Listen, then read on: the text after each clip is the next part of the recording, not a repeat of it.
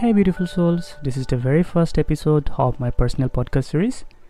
I know a podcast is supposed to be a public medium, it is, but here by personal I mean I'll be sharing my personal experiences which I had in my life so far. My name is Dheeraj and I'm fond of visual storytelling, so you'll get to know me as we walk along. Everyone is different, but more importantly, every one of us is special in some way. So, every one of us has our own special and unique stories to share. As I am fond of storytelling, I'll be sharing my personal stories with you. However, they are not going to be fictitious. There will not be any specific theme for this series. It will be raw and can be and will be spontaneous at times. That's how life goes, right? So, today I was reminiscing old days, my childhood days. Days when we had proper winters, unlike nowadays. Days when you could predict the weather. I was born in a considerably remote village in the heart of Assam, in a district called Nagaon. It was a typical Assamese village with its rustic ambience. Although we were highly respected in our village, yet, unfortunately, we, that means I, my parents and my elder sister, had to leave our house, and the situation compelled us to take shelter in one of our extended family members' house in a nearby town called Roha, where we stayed for 5 years. After that, we moved to our bamboo and clay-made house, where we spent almost 2 decades. My parents made the house with their own hands. I mean literally. Both of them are very hardworking. My father had a good command over bamboo craftsmanship.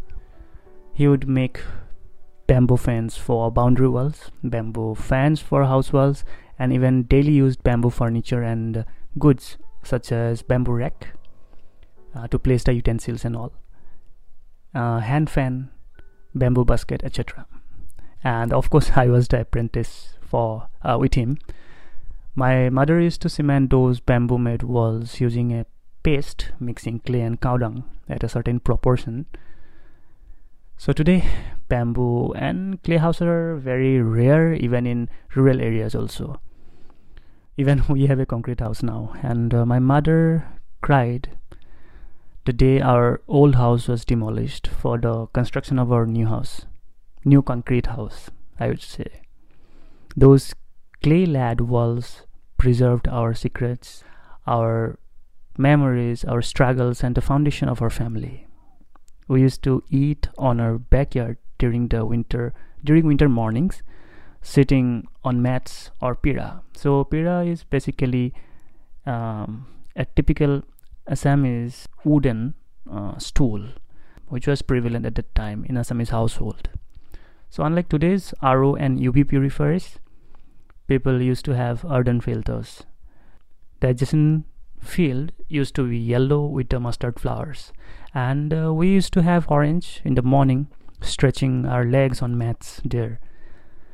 December was the time when study was one of the staple tasks that we had to adhere to, because it was the time of our annual examination.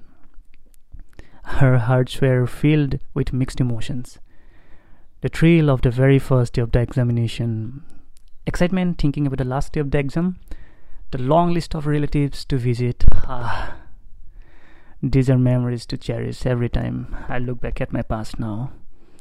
And many of you may relate to all this, but it's also true that at the time we were not aware of the thing that one day we would be longing for those experiences.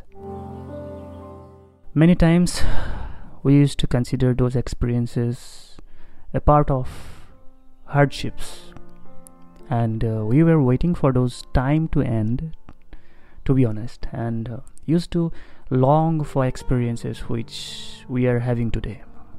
In short, we always long for what we don't have with us. That's how our minds work. So the bottom line is, don't feel too bad looking at your present situation. Remember, you might smile reminiscing about your today's situations after a decade or so, like I'm doing right now. Life is beautiful despite our hardships and unpleasant moments. Your hardships will make you happy when you look back. So embrace your present tight and smile. I think I should leave now. We'll meet very soon. Till then, stay healthy, stay happy, and keep smiling because your smiles matter. Wait. Don't forget, you are beautiful.